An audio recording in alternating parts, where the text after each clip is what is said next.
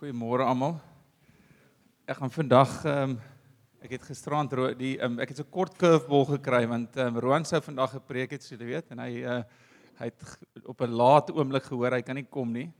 Maar ek glo regtig ek het gaan sit en dit was nogal maklik geweest toe ek gister gaan sit en bid oor die boodskap wat ek moet gee, toe die Here nogal gou iets op my hart geplaas. So ek glo regtig daar's 'n boodskap van die Here af. Maar vandag loop ek op water, ek het my liewe Jesus skoene aan. Ek loop op water, want toe ons gered geraak het, was ons in Engeland, en Roan het gevra of ek moet preek in Afrikaans, so vandat ek gered is, het ons, die ou wat ons gedisciple het, was 'n Engelsman, en ek het die Engelse Bybel gelees, so al my spiritual jargon is Engels, so ek word vandag uitgedaag, saam met julle, met ons transition na Afrikaans toe, gaan ek eerste keer in 'n baie lang tyd Afrikaans preek, so ek gaan miskien my taal 'n bietjie meng, maar dit is lekker om hier te wees. Ek wil net so voor ons begin, oom Douwe, ek net terwyl ons hier gestaan in worship het, ek voel oom ook het gebid, en ek voel net daar's 'n woord van die Here, ek stap nou uit hier, ek voel die Here, toe ek vir oom gebid het, ek voel daai stuk waar die skrif praat van waar Jesus sê, die fariseërs, moet nie soos hulle wees nie, want hulle bid om gesien te word in die publiek, maar bid tot julle Vader wat in secret place is, and he'll reward you in the secret place, en ek glo, baie van wat oom gedoen het, is in die secret place gewees, en ek glo die Here sien dit, en sy belofte is dat hy reward eendag, waar mense nie noodwendig sien nie, maar baie van hy goed gedoen is, waar mense nie sien nie, so ek wil net encouragement het, en dan, dis is lekker om terug te wees, want ek was nou vandat ons gekamp het, en weg van hierdie geestelike familie, en is regtig lekker om terug te wees, en hierdie goed te beleef, hierdie wat Sean sê, die familie dinner, en die Here praat op 'n verskillende manier, jy weet, ek kon bid vir ander mense, en dis hoe die Here is, en ek dink dis hoekom ek voor almal dit ook wil sê, want die Here is, elkeen van ons sien die Here, uit 'n spesiale plek, en 'n spesiale boodskap vir elkeen, en ek dink dis die ding wat as jy lank genoeg van weg is van kerk, of van die gemeenskap van die gelowiges, dan gaan jy dit begin mis. Dis amper soos as wat jy groente uit jou diet uitsny. Jy gaan of baie siek raak, of jy gaan doodgaan. Jy kan dalk jou redding behou, maar jy gaan nie weet wat jy moet wees, as jy nie hierdie deel van die samekomste het nie. En dis dan ook die tema van my preek vanoggend, is gemeenskap, of fellowship.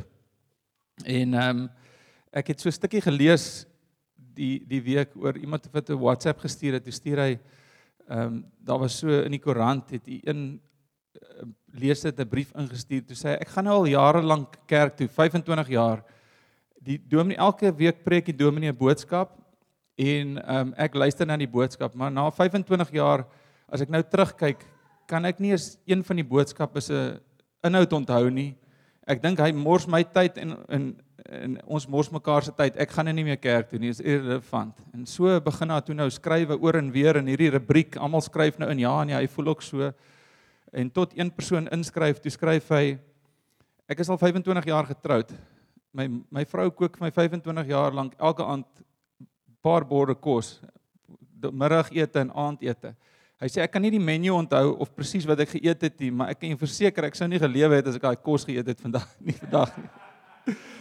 En ek het toe gedink, dit is nogal 'n oulike boodskap, maar een van die goed wat ek spesifiek oor preek, is die aspekte van ons kerk saamwees in die gemeenskap. En wie van julle, ek kom uit 'n tradisionele kerk uit, wie van julle kom nog uit 'n, ek het die hande wys, en ek dink deel van daai boodskap, is nou 'n oulike storie en so, maar deel van daai boodskap het hierdie prentjie van ons kom sit, en die dominee voer ons Sondag, en dis daai kos wat ek kry, en dis hoekom ek lewe. Maar ek wil vandag praat oor 'n baie belangrike deel van kerk wees, en dit is die gemeenskap van die gelowiges, fellowship, en wat dit beteken. En nou, ek weet nie of julle almal so ongekerk was, soos ek, toe ek gered geraak het nie, maar daar's konsepte wat ek nie verstaan het nie. Nou is een van die snaakste goed, toe ons nou in Engeland kom, en ons, hierdie ou disciple ons, en ons gaan die eerste keer 'n kerk toe, en dan staan ons aan, worship ons, en dan sê hy vir my, ek sê die kerk is baie soos ons, en maar julle sing lank oor. Ek sê nie, dit is like 4 liedjies, en sing 'n liedjie oor en oor en oor, ek kon dit net nie verstaan nie. toe hy my verduidelik, you know what, that's worship, you know, it's like we're singing unto God, and it's almost like a prayer, and we worship Him, we adore Him, and it's almost like a prayer, en toe ek dit eers verstaan, het daar 'n nuwe aspek van my geloofslewe bygekom.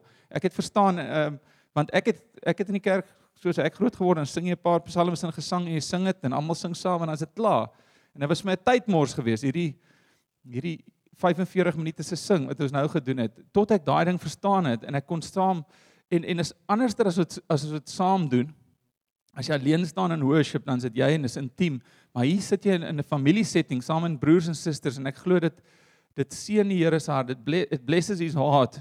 Dis amper soos 'n pa wat sit om sy tafel en saam met sy familie en sien hoe hulle fun het en hoe hulle lag en so, en dit bless die Here se hart as ons saam hom kan loof en prys as 'n family. So dis een van die konsepte wat vir my nuut was. Die ander een was hierdie konsep van fellowship, vir saam wees. En Lawrence en Edna, hulle was saam met ons in First Love, en daar's nog 'n paar wat hierso is in die ou dae toe ons in Wellington begin het. En ek onthou, ons het hier aangekom, en dan kom ek 9 uur, dan daag ek vir die kerk op, en dan hierso 9:15, dan begin hulle so half in 'n rigting beweeg. En later, en kom ek het later, en dag ek gaan nou maar 20:09 kom. Kerk begin eers 20:09 in elk geval. Tot die een dag toe gesels ek met Jan. Jan sê vir my, hoekom kom julle altyd laat? Ek sê, ek gesien julle begin laat, ek het nou met my timing aangepas, anders frustreer ons mekaar, weet. Ek is altyd vroeg, en julle begin nie. Hy sê, maar ons het 9 uur begin. Ek sê, nee, julle begin altyd 20:15. Hy sê, nee, maar kerk begin as ons saam is. Dis wanneer ons koffie drink en gesels en fellowship. En ek sê, okay. Dit was vir my soos 'n liggie wat aangegaan het. Ek het nie geweet, dis deel van kerk nie. Vir my was kerk, die dominee preek, jy sing 'n paar psalms en gesange, jy gee jou geldjie, en dis my boksie van kerk. En ek dink hierdie gemeenskap of fellowship is wat die Here daar die nuwe woord vir dit gekry het, jy weet. En toe kom ons die konsep agter van home cell of communities en waaroor dit gaan. En ek dink is 'n baie belangrike deel van God se plan vir sy kerk, en wat in ons samelewing baie verander het, wat ek oor wil preek. So die eerste ding is, as jy in die ou Bybelse tyd vat, in die volk Israel, daai tyd, jy kan nie net uit jou clan uit soos vandag uitstap, pak Australië toe, en jy gaan bly daar, en jy emigreer, of jy move hiernatoe, of jy move daarnatoe. Jy was deel van Israel se volk gewees, as jy Israeliet was. En die ergste ding kon gewees het om uit die gemeenskap uitgesit te word. So jy sou nie, as hulle siek was, en hulle kan nie by die tempel kom, dan was dit erg vir hulle gewees, want onthou nou net vergeet nou van die geestelike kant, net op praktiese vlak, dis die mense wat vir jou sorg as daar oorlog is. Dis die mense wat vir jou sorg as jy oud is. Dis die mense wat sorg vir jou kinders en na mekaar kyk. Dis die as die man oorlede is, as 'n vrou getroud was met 'n broer, en haar man is oorlede, dan moes die broers help om 'n nageslag op te wek vir daai familie. Dis heeltemal 'n ander konsep as wat ons vandag het. Ons lewe in 'n baie individualistiese samelewing waar ons het amper mekaar nie meer nodig nie. Ek kan hiertoe gaan, ek op die internet werk in China of wat ook al vanuit my huis af hierso. Ek kan in die Paarl bly, maar ek het eintlik al my connections is aan die ander kant van die wêreld. Maar dis 'n konsep wat die Here bedoel het vir ons, en dis hoe ons geskape is om in gemeenskap of in 'n familie te lewe. En dis 'n belangrike deel. Jesus bid toe hy weggaan. Toe bid hy een van sy laaste prayers, Lord, let them be one as we are one. En daai aspek van ons kerk wees as gelowiges, die eenheid van die gelowiges word gebou in ons samesyn. Nou, ek dink nie ons gaan almal dieselfde wees nie. Dis definitief nie die doel is om ons almal dieselfde te maak. Die doel is diversiteit. Ons almal is verskillend, ons almal bring 'n verskillende gawe, maar daar is 'n eenheid wat moet ontstaan. En die verskil is, daar's 'n ding wat vir my dit mooi verduidelik. Hulle sê as daar 'n hoop klippe lê, hulle lê op mekaar, as jy hoop klippe gooi, hulle lê op mekaar, maar daar's nie noodwendig eenheid nie. Daar's net 'n hoop klippe by mekaar. Maar eenheid is as jy bakstene in 'n ry bou, en elkeen het sy plek in die muur. Hier's 'n halwe briek en daar's 'n hele briek en wat ook al. En die konsep wat die Bybel gebruik is, hulle sê, we are being built together in a spiritual house, living stones. En dis die eenheid wat die Here voorgebid het. En daai goeders gebeur net as ons ten spyte van ons verskille by mekaar kan kom in die eenheid van Jesus Christus, ons redder. En dit is so belangrik vir die Here dat hy dit bid. Een van die goeders, toe ons nou hierdie goed begin verstaan en ons begin nou communities besoek, is ons gevra om 'n community te lei. En ons was by Eugene en Lara se community. Dis 'n couple wat baie anders as ons is, soos ek nou net gesê het, diversity. En ons het gaan sit by die eerste community en ons begin 7:00 die aand. Community is nou 'n selgroep en ons het 7:00 die aand gaan sit. En die ouens het koffie gedrink en gesels en die 8:00 het ons nog soos in hey boys, waar toe gaan ons met hierdie meeting? En dit was weer eens, dit was net vir so 'n mind-blowing ding wat ek ervaar het om te sien is, you know what, it's just sometimes we can just enjoy being together. En dis daai gemeenskap, maar in daai plek waar ons mekaar leer ken, en daar word verhoudinge gebou wat later die brug raak waardeur ons waarheid in mekaar se lewe kan spreek, waarin ons mekaar se lewens kan verander en shape en wat die Here gebruik in ons. En een van die goede, hoekom ek weet, dis ook 'n boodskap vir ons as 'n gemeente, is want Andrew, toe hy besoek het einde laas jaar, het ons met hom gepraat en gesê, vir die van julle wat nie weet nie, Andrew is ons apostolic oversight van 412, en apostoliese gawe is iemand wat in die kerk kyk, en soos 'n bouer wat kan sê, jy sien, daai muur is bietjie skeef, bring hom in, het hy gekyk na ons gemeente en hy het gesê, jy sien, dit lyk goed. Die een ding waarvoor julle net moet uitkyk is community. En ek het gedink, ek dink ons kom eintlik lekker oor die weg, meeste van die mense, en ek het gewonder wat dit is wat hy sien. En ek dink daai ding van community of gemeenskap is raak sigbaar, en dis 'n ding wat nie net binne die kerktye of binne die kerk kom ons sê die ritmes van die kerk, die selgroep van 'n Woensdag en die Sondag plaasvind nie. Dis wanneer ons begin saam kuier of saam golf speel of saam wat ook al, maar dat ons by mekaar wil wees, omdat ons soos family raak, wat Sean gesê het. En ek glo dis wat die Here se hart het, dat ons 'n prentjie sal wees vir die wêreld in daai opsig. Dat ons oop en transparant met mekaar sal wees. So ek het 1, 2, 3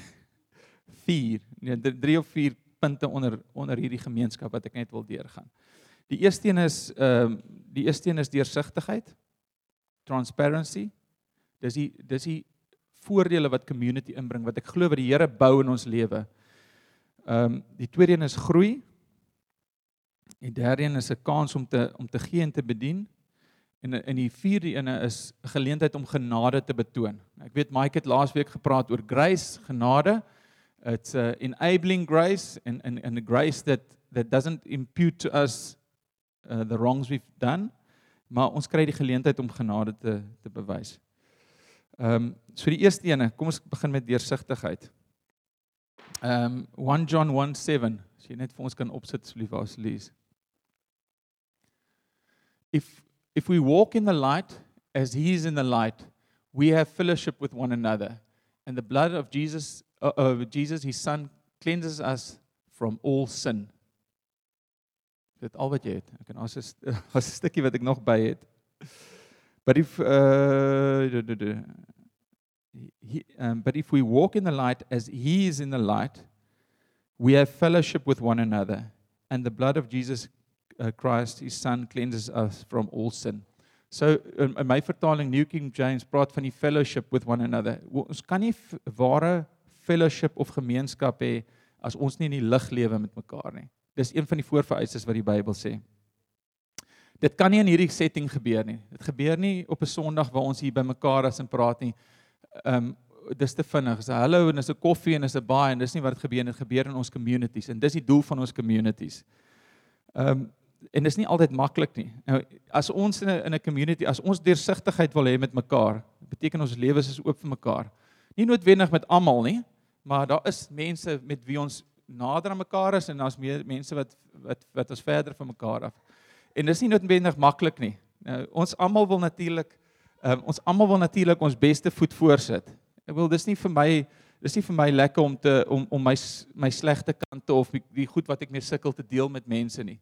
Dit was nie vir Sean vanoggend maklik om te deel sy verlies van die geld en hy het dit nou lig gesê vanoggend, maar ek weet dit was 'n groot ding in sy lewe.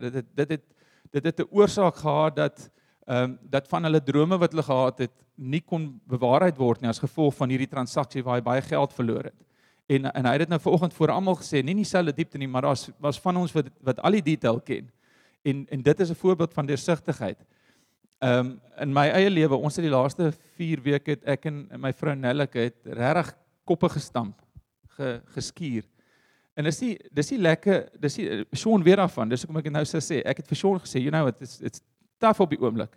Ons het 4 kids waar nou net die jongste enetjie wat daar sit, wat hy's ook nou al langer as ek. Hy's nog in die huis. Die ander 3 is uitgegaan en dis 'n moeilike tyd in 'n gesin se lewe. Jou kinders is uit, skielik ek het projekte en skielik skaaf ons aan mekaar. En ek is een van die elders in die kerk, een van die ouderlinge. Ons counsel gewoonlik mense as mense sukkel met 'n huwelik. Is nie maklik vir my om te sê, dit gaan taaf op die oomblik nie, né? Ons skuur aan mekaar en deur die genade van die Here is die skiedery nou opgelos. Maar ons het 'n plek waar ons na mense toe kan gaan. Ek kan sê, ons is nou nie, ons is regtig in die knyp nou. Ons weet nie om hierdie ding meer verder op te los nie. Ek kan na Sean toe gaan of na Roan toe of mense wat naby aan ons stap en ons kan dit deel. En daai is goed wat kosbaar is in die Here se oë. Jy kan nie dit gaan soek as jy klaar in die moeilikheid is nie. Die verhoudinge wat jy het om daai goed op te los, word gevorm in die goeie dae. Anders, ek het al soveel van my pelle gesien, dan sukkel hulle met 'n huwelik, dan sê ek, het julle nie mense wat julle kan gaan sien nie? Nee, daai my pel, maar my vrou vertrou hom nie, sy sê hy's aan my kant. En ek wil nie daai ou gaan sien van my vrou se kant nie, want hy's aan haar kant. Ek sê, maar het julle nie mense wat julle albei liefhet nie? Nee, ons is nie so naby aan die mense in die kerk nie. En dis die ding wat die Here, dis een van die praktiese goed wat die Here deur deursigtigheid doen. Hy vorm verhoudinge waar jy kan oop wees oor ons sondes, waar die Here ons kan vergewe en waar ons regtig fellowship met mekaar kan hê. En die snaakste ding is, ek het nou net vir julle vertel dat ek nou ons het challenges gehad in ons huwelik die laaste maand, Maar dis nie dat julle nou minder van my gaan dink nie. Julle gaan dink, okay, hierdie ou is eerlik met ons en daar's deursigtigheid en die ding, dis nie noodwendig vir my makliker om dit van vooraf te sê nie, maar ek het al geleer. Duiwel wil vir jou sê, as jy daai ding uitbring, 'n sonde of 'n ding waarmee jy sukkel, dan gaan almal minder van jou dink. Hou hom net daar so in die donker. Maar jy weet die donker is die plek waar die goed broei. Hulle kry kindertjies. Hulle raak meer. Hulle raak groter. En dis die plek en as die tyd wat jy hom dan wil takel, hy raak 'n monster. Maar as jy hom so vinnig in die lig bring, dan verdwyn die goed eintlik baie keer van self. Net as jy die feit dat jy daaroor praat met ander mense, het baie keer die effek dat dit verdwyn. Onthou asseblief, ek praat nou oor redelike praktiese goed is, maar hierdie is 'n geestelike goed wat die Here, ek sien die praktiese uitwerking van dit, van community, van gemeenskap, van openheid. Maar dis geestelike beginsels wat die Here kan sien, wat hy in sy kerk ingebou het, en dis goed is wat ons as kerk nie moet verloor nie. Ons moet nie begin dink, is 'n preach en 'n song en 'n tithe en dan weg is ons nie. Dis goed wat die Here ingebou het in his family, in his design, om vir ons te help om as Christene te floreer in hierdie wêreld. Okay, so dis die eerste een, transparency. Ons communities en ons kerke moet 'n plek van transparency wees, waar ons regtig 'n fellowship met mekaar kan hê, waar ons regtig 'n gemeenskap gaan hê. Die tweede impak van hierdie gemeenskap of fellowship is groei. Ek dink die grootste impak in my lewe, as ek kyk na my geestelike groei, was die eerste een dat ek die woord van God begin lees het. Ek het 'n Bible reading plan, ek het van Tonya nou die dag gestuur, waar jy elke jaar die Bybel deurlees, en vandat ek gedisciple is 23, 25 jaar gelede, lees ek nog elke jaar die Bybel deur, volgens daai routine. En as jy die woord begin ken, dan gee dit vir jou geleentheid om gehoorsaam te wees. Dit gee vir jou geleentheid om alles wat die lewe na jou toe stuur, deur God se woord te filter en te sê, is ek nou in lyn met dit of nie? En dis die heel eerste ding. So ons almal, as ons wil groei in die Here, moet ons die woord van die Here ken. Die tweede, en dit lees. Nie net ken nie, lees dit daagliks, luister dit daagliks. Ons moet daagliks in die woord kom. Die Here sê, hy was sy bruid deur sy woord, Jesus. Hy was ons. Sy woord het die effek dat dit ons was en vir ons verander om meer soos Jesus te wees. Nou, een van my gunsteling skrifgedeeltes, die woord het die grootste effek gehad, maar na dit het gemeenskap, het die kerk se gemeenskap met ander gelowiges die tweede grootste effek gehad. En dit was 'n openbaring in my lewe, want ek het altyd gedink, jy weet, as ek daar op die berg met my mountainbike ry of stap, dan voel ek so naby aan die Here en dis fyn. Maar die Here het nie altyd so baie teruggepraat soos die ander Christene rondom my of aan my geskuur of so nie. Hy doen dit in ons saam wees. Dis nie altyd net maklik nie. Daar's mense wat vir jou gaan seermaak, daar's mense wat vir jou gaan challenge en dis nie altyd maklik nie, maar dit is hoe hy dit ontwerp het. En een van my gunsteling skrifgedeeltes is John 14:21. En dit sê, ek het nou die New King James Version, but whoever has my commandments and keeps them, it is he who loves me, and he who loves me will be loved by my Father, and I will love him and manifest myself to him. So ek gaan nou Fritz se vertaling gee. Whoever has my commandments, so as ons die Here se woord ken, weet ons wat hy sê, and keeps them, ons moet dit gehoorsaam. It's he who loves me. Daai ene wat my woord het en dit luister en dit doen, dis hy wat my liefhet. En dan vertaal ek hier and he who loves me will be loved by my Father and I will manifest myself to him. En daar sien ek 'n belofte van, as ons op gehoorsaamheid lewe, dan gaan die Here homself aan ons openbaar. So ons gaan meer van 'n openbaring kry, hoe meer ons in gehoorsaamheid stap. So, hier's my eerste gehoorsaamheids challenge vir, ek weet meeste van ons is in communities, maar dis iets waarmee jy ook mense kan challenge. As jy nie in 'n gemeenskap is nie, kan ek jou uitdaag daarmee. Hebrews 10:25. Hierdie is 'n clincher. Ek het baie keer gewens ek het nie hierdie skrif geken nie, né? Do not neglect to meet together, as is the habit of some, but encourage one another, and all the more as you see the day drawing near. As ek al in my jeug, ek is baie dankbaar, ek ken hierdie skrif, ek spot net. Maar daar was tye wat ek al nie lus was om kerk toe te gaan nie, dan dink ek, wat maak ek met daai skrif? As jy in 'n kerk is en baie van ons het al offense gekry of wat noem mens offense, jy was al seer gemaak deur die kerk of slegte ervarings gehad. Dan dink jy, ek wil nie weer kerk toe gaan nie. Maar wat maak jy met daai skrif? Wat maak jy met Hebrews 10:25? Do not neglect the gathering of yourselves together. Nou, ek is 'n bietjie van 'n swart-wit mens. En as jy die Here dien, hier gee ek nou klaar vir jou geleentheid. Jy weet daai, ons het net John 14:21 gelees, né? Hy sê, en ek daag nie julle uit nie, ek weet meeste van julle is in gemeenskappe, maar dis iets wat jy mense wat nie kerk toe gaan en meer kan uitdaag, is, die Here sê, hy gaan hom openbaar soos jy gehoorsaam is. Daar's 'n eenvoudige ding van gehoorsaamheid. Kom by die meeting van die gelowiges uit. En die Here gaan homself aan jou openbaar. Jy gaan groei, jy gaan meer van die Here weet. Dit is maar net eenvoudig, dit is hoe dit is. So, ek dink daai konsep van net by mekaar uitkom het vir my die tweede meeste, na die woord van God, was dit die grootste impak op my lewe, is om by ander mense te wees, want as jy op jou eie is in die woord van God, kan jou hart jou so maklik druk, ja, maar dit is wat die woord sê, of dit, en jy interpreteer die woord deur jou eie paradigma, en deur jou eie begeertes, en deur jou eie kant toe waar jy mik, en jy buig alles om in te pas soontoe.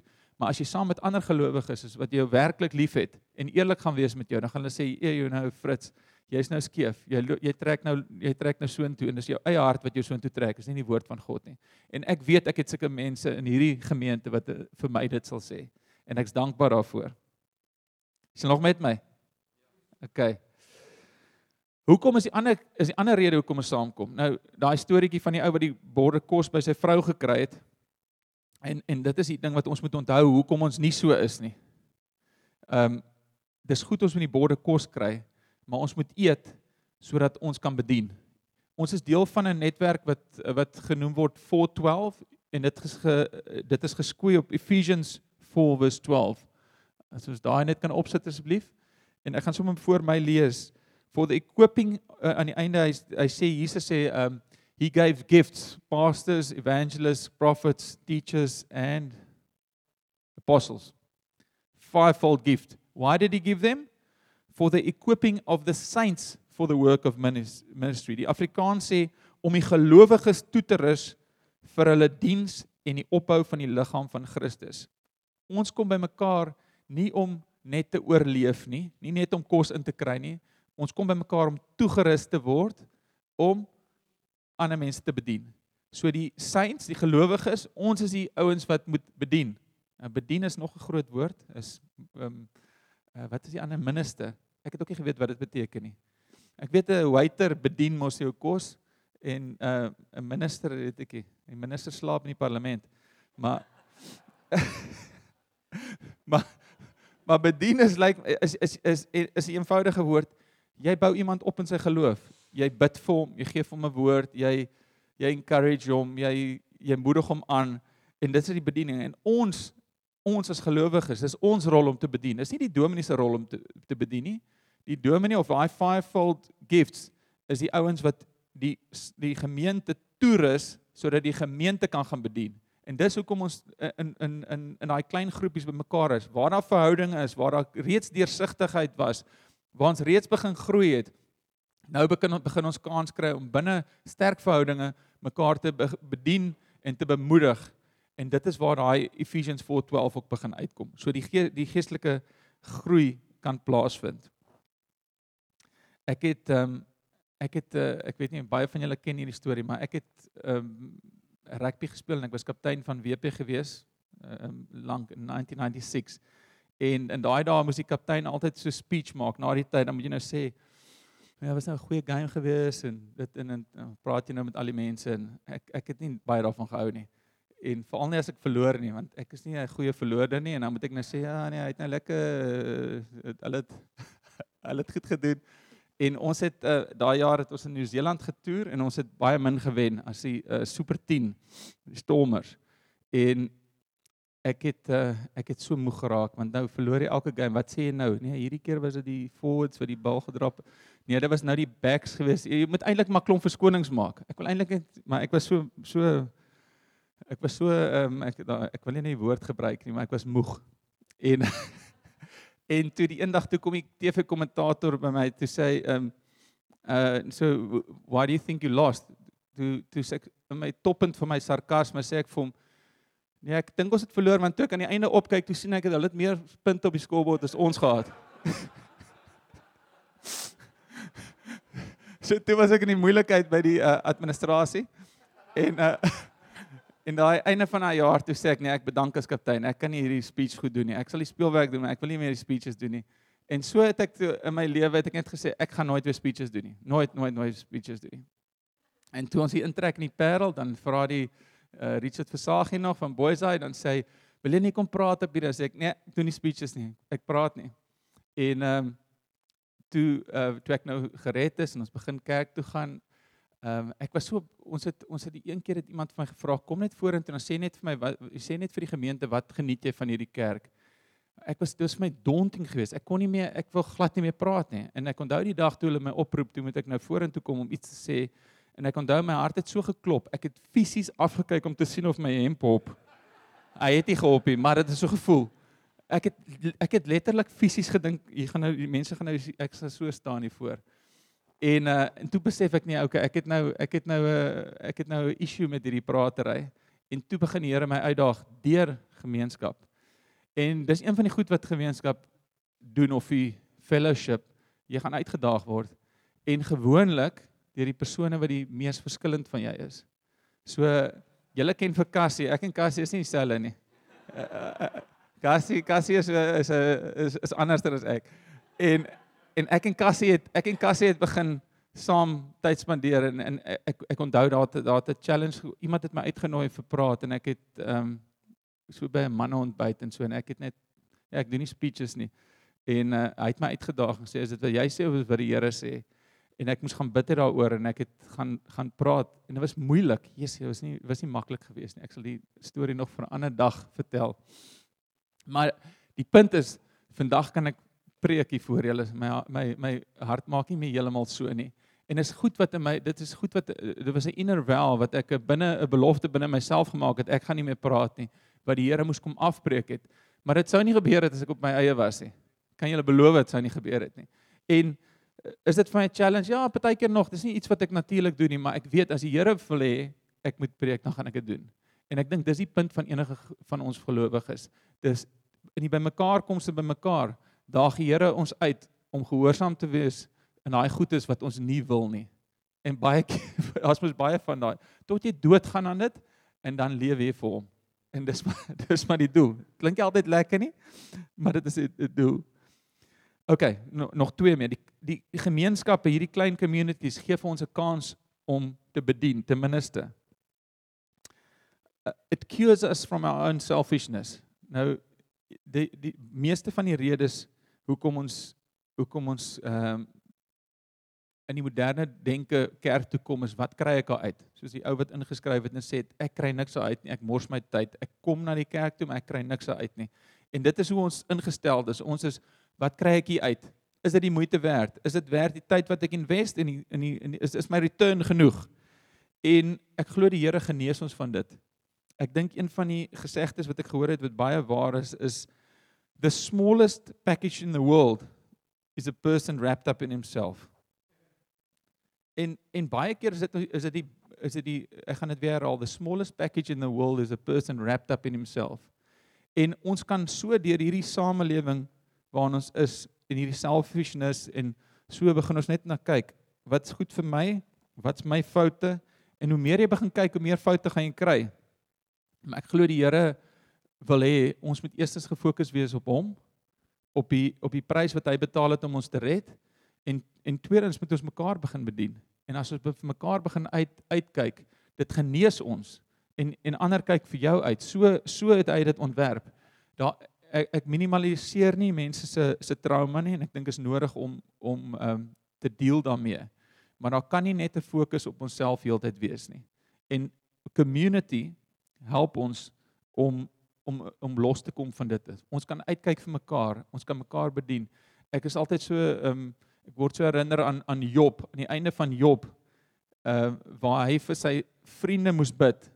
En die Here vir hom sê, jou vriende het gesondig en hulle het nie reg gepraat soos my dienaar Job nie. Bid vir jou vriende. En toe hy vir sy vriende bid, toe is hy genees. Job het nie aanhou kyk en sê ek het dit verloor nie. Hy het begin uitkyk en sy vriende gebid en die Here het hom genees en hy het meer gehad as wat hy gehad het voor die tyd. En ek dink daar's baie van daai wat in ons gemeenskappe gebeur. Soos ons mekaar begin dien, so verlos die Here ons van selfsugtigheid en hy genees ons. Galatians 6 verse 10. Therefore, as we have the opportunity, let us do good to all, especially to those who are in the household of faith. Let us do good to all.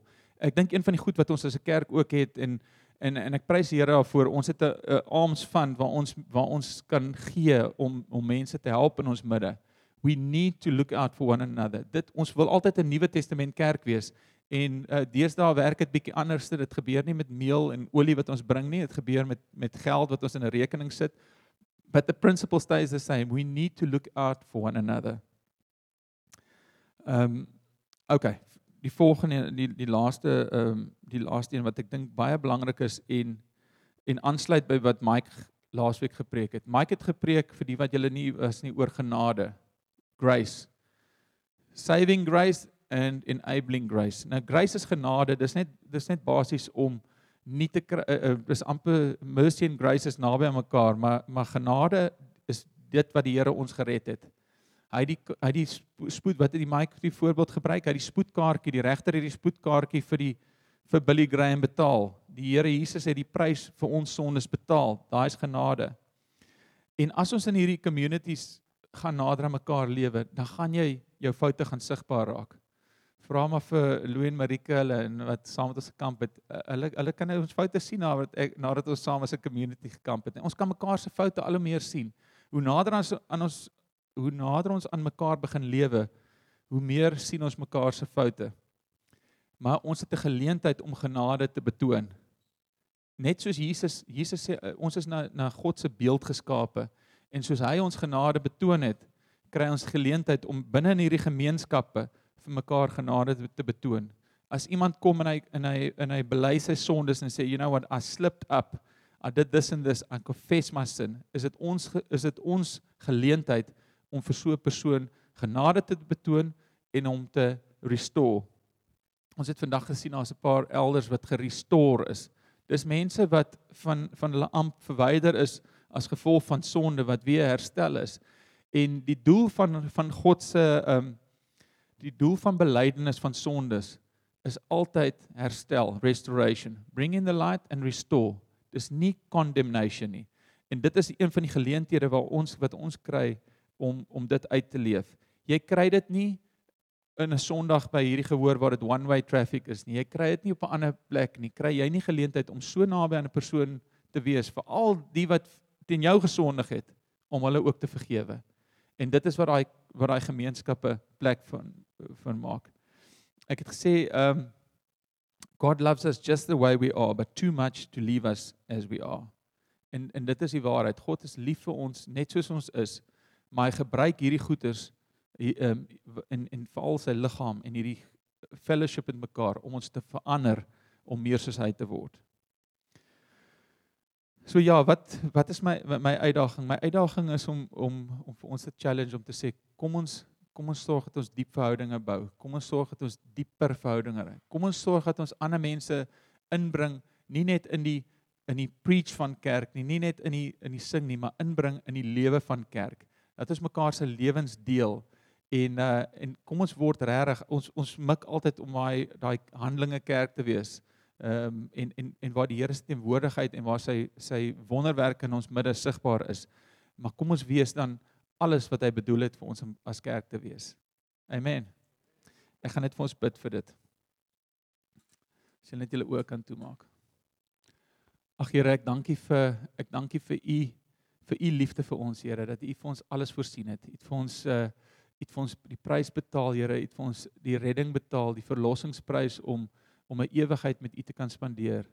Maar Here, u het ook die prys betaal vir ons om nou al in u familie te wees, Here, om nou al in u liggaam te wees. Here, u sê ons is u liggaam op aarde, Here. U Gees, u is die hoof van die kerk, Here. U Gees lei ons, Here, en u het hierdie ding ontwerp om vir ons lewe te gee en lewe in oorvloed. Here, u het hierdie ding wat u bruid genoem het ontwerp om 'n pragtige tentoonstelling te wees, Here, van u liefde, u genade, nie van perfeksie nie, Here, maar liefde en eenheid, waardeur u 'n lig skyn vir die wêreld. Here, help ons as Josh Jen om dit te kan uitlewe, Here, om eenheid te kan hê, liefde, genade vir mekaar te bewys, deursigtigheid, Here, just genuineness, Here. En ek weet, Here, as ons so lewe lei of as ons meetings so is, Here, as ons samekomste so is, as ons lewens so is dit 'n plek waar u Gees teenwoordig sal wees, Here, en waar mense bedien sal word en gelei sal word om te sien dat daar 'n liefdevolle Vader is wat die volle prys betaal het sodat hulle vir ewig saam met hom kan lewe. Here, ek bid dat ons lewens dit sal weerspieël, Here, nie net individueel nie, Here, maar ons as 'n gemeente. Ek bid dit in Jesus naam alleen. Amen. Dankie Fritz. Is there anybody that wants to volunteer to translate that whole preach to me in English? I'm joking.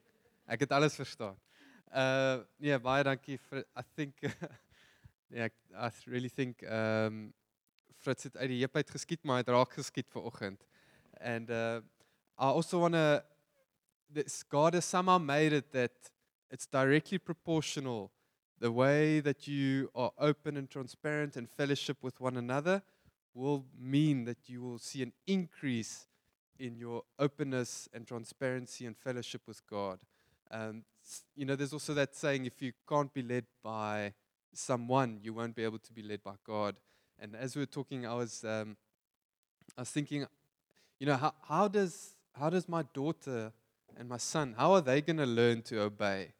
Is they going to be watching me and they're going to be watching my wife, and we're going to see how we obey others, and that through that, and how we essentially listen to and obey one another, husband and wife, and they're going to see and listen, and we're going to build that foundation for them to one day obey and listen to God. So I really want to encourage us. Let's, the theme of the morning was fellowship with God and fellowship with one another. Let's really implement that and really trust God this week to experience more of that. Amen? Bless you guys. Wonderful worshiping and loving God with you this morning. See you soon.